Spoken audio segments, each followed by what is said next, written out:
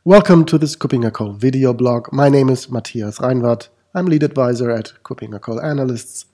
I want to talk to you about the myths and the value of artificial intelligence when it comes to its use in a business context. The title of this short presentation is Never Mind the Robots. Here's the real AI. How to let machine learning add value to your organization. Why never mind the robots?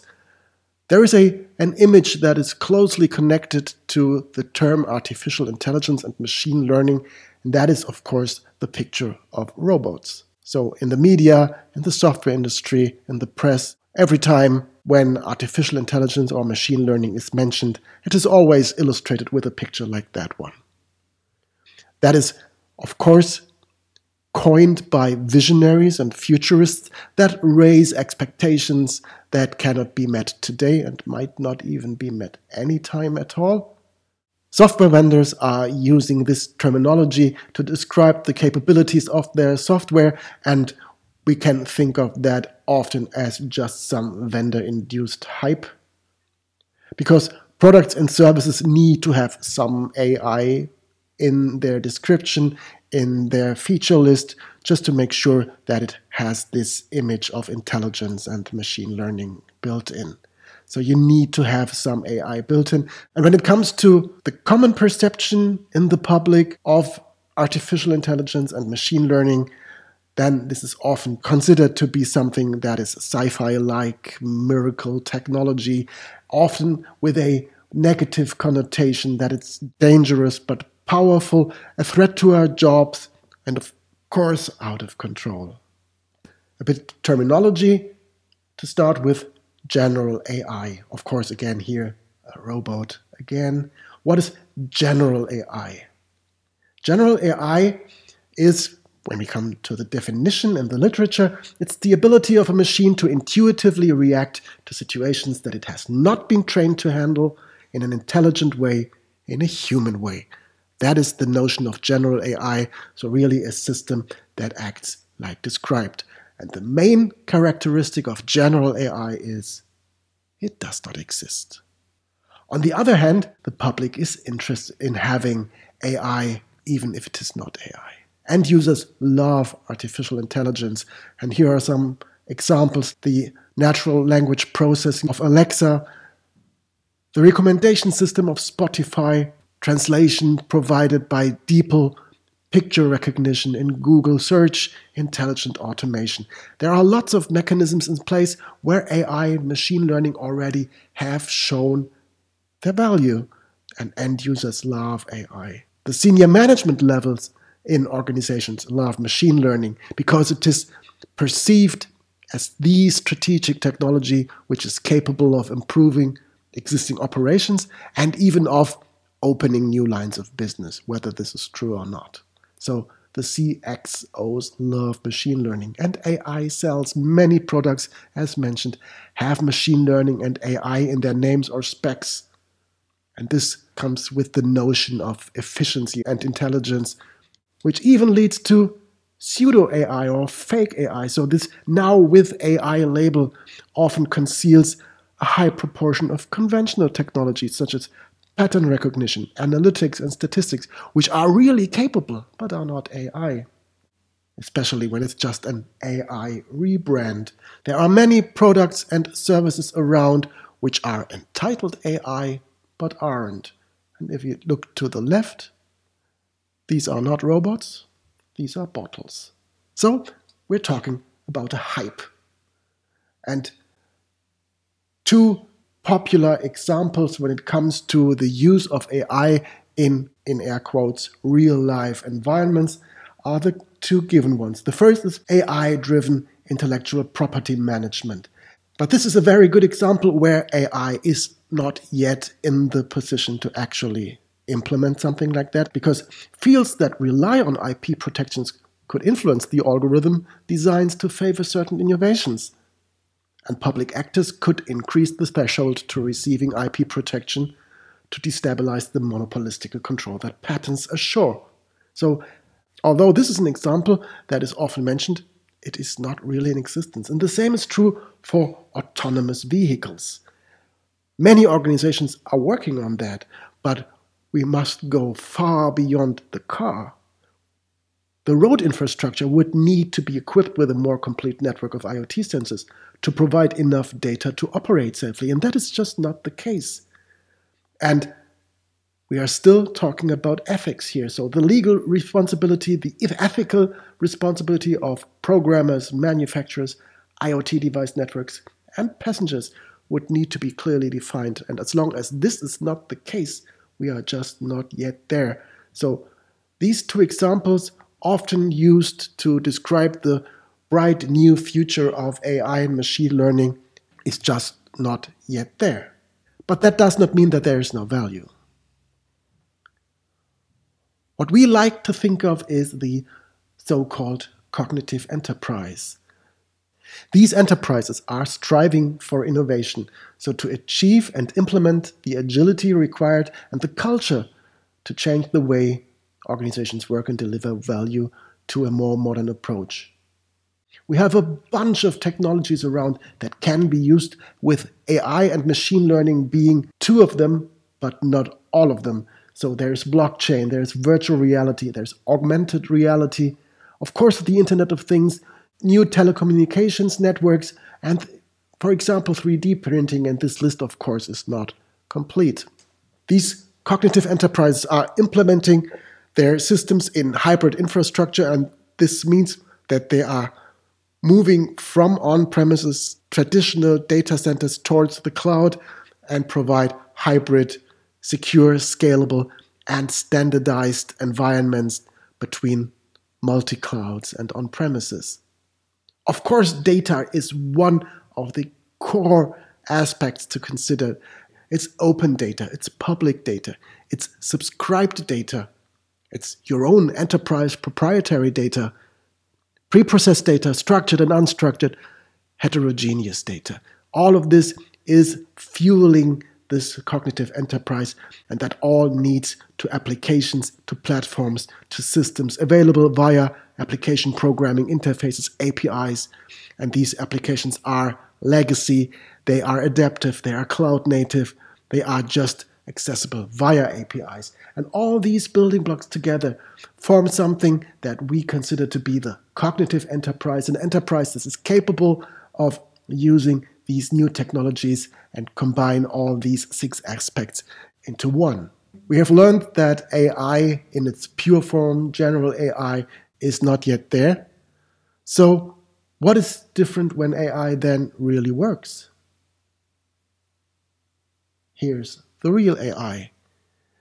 And that is machine learning. When we want to talk about actual value that AI can provide to a business, it's usually narrow AI, trained AI, machine learning. So it's codified experience, codified through training. And that process enables programs to independently complete a task that it has been trained to do. You need to have the right task, so it needs to be applicable, so that you address specific repetitive tasks that aggregate complex data. That is where machine learning really can show its value. And value is the desired effects, the business value.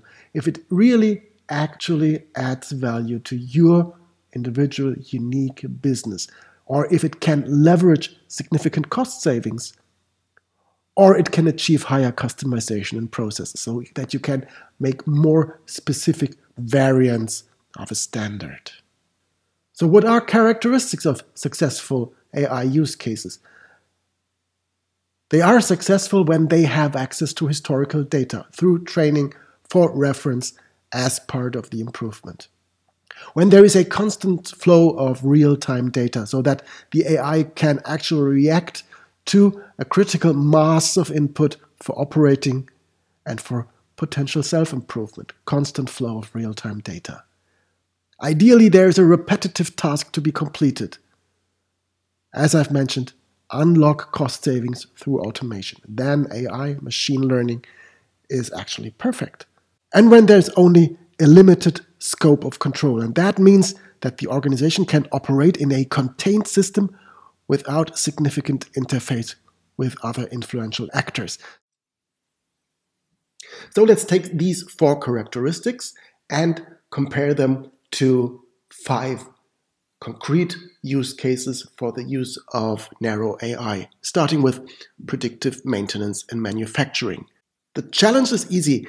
It's when needs a device that is installed somewhere else, when does it require maintenance? And when given the appropriate inputs such as installation date, load, running time, and standard maintenance timelines, an AI can actually make the adequate decisions. So the downtime can be factored into production planning and ultimately can be reduced by having the appropriate parts at hand. So we have historical data, we have real-time data, we have a repetitive task, and we have a limited scope of control limited to own operations. Second example, network coordination in energy production. We are talking about the intelligent energy grid, and this intelligent energy grid is dependent on inconsistent sources. So we have to have predictive algorithms that are capable of estimating future low supply and automate the support from, for example, passive renewable energy at the edges of a grid network. So again, we have historical data to compare with, we have real-time data, we have a repetitive ongoing task. The scope of control is a bit bigger, but nevertheless limited because it includes edge devices that might be private property. Fraud detection in finance. Fraud in banking is increasingly common as customers rely more exclusively on just digital online interfaces. So fraud detection can be supported through algorithmic verification of new accounts or account activity. That again leverages historical data to identify the wanted from the unwanted. It uses real-time data to compare to historical data. It's an ongoing, repetitive task. And the scope of control is limited, although it interfaces with other members of a transaction. Fourth example, employee support in HR. Employees of medium-large corporations can feel removed from helpful resources, so they need some personal interfaces to an HR department. If employees do not properly understand their benefits and repeatedly need help to take advantage of their opportunities, an AI and an AI conversational interface can be of help here. So it can be used to improve the accessibility to information about benefits, about sick leave rights and special policies without having to track down the appropriate party and individual file. So again, we have, of course, historical data here. We have real-time data of the employees interacting with an HR department or the conversational interface. It is a repetitive task because it will happen again and again, and it will be limited to own operations. Fifth example is predictive demand and supply chain management. So the idea is that predictive demand algorithms allow for cost savings by decreasing delivery times and leveraging strategic warehouse locations. And that can be achieved by aggregating e-commerce data and contextual indicators for training an AI to predict short-term consumer demand. So again, we have historical data about previous purchases. We have real-time data that can be used for understanding how demand will develop. It is a repetitive task because it is an ongoing challenge, and the scope of control, again, is limited to own operations. We think of AI as an ecosystem. So the artificial intelligent network of the future is building upon data, capabilities, platforms, and services. So this is really some kind of pyramid starting with AI data. This is the foundation. Sharing data, open data, public data. There are platforms available where individual services, baseline capabilities are available just to use them via APIs. And there are many of them. They are built into AWS, they are built into Azure. You can just gather your services from there. And this is the next level, actually. AI services that are available via platforms, but which are much bigger and work together, interact For example, smart cities will combine vehicle data, as we've mentioned before. And these are comprised of several AI solutions, and you combine it with traffic data, smart energy management data, and much more. So you get from the data via the platforms and the services to solutions and networks. Finally, 4 takeaways. How to let narrow AI, how to let machine learning add value to organizations. So this is something as a list of takeaways for you to take home. First of all, define the scope of control. Determine the scope of control you have, because this is critical to the AI success within your organization. You need to focus on use cases that can be contained within a company's internal network, where it can mitigate risk and establish measurable benefits. Of course, such an AI solution must be providing actual business benefits. So either cost savings or added value, or both. Balance cost savings with added value. So achieve the maximum benefit from your AI solution beyond cost savings. This includes added value through improved efficiency, higher resiliency, or better communication. Third takeaway, understand your ecosystem. This is again the data aspect. So if you collect more varied data from more sources, that will bring the company into contact with other actors. For example, sensors data from machines, customer information, chatbot conversations. Understand your ecosystem and where AI actually makes sense. Where is the data that you can use to benefit from? And that also means that you need to understand how data flows. Make sure that you are prepared with adequate data management strategies, that you understand how your data flows, because this is important for the success of AI solutions in your business environment. And data flows, just as a final thought here, is increasingly concerned with data privacy, with the protection of personal data, but also with the protection of intellectual property, your customer data, your consumer data. Make sure that understanding how data flows also means what kind of data it is and how it needs to be protected when it comes to new use cases within AI. Thank you for your time, for listening to this presentation. I hope this was valuable to you. Thank you very much.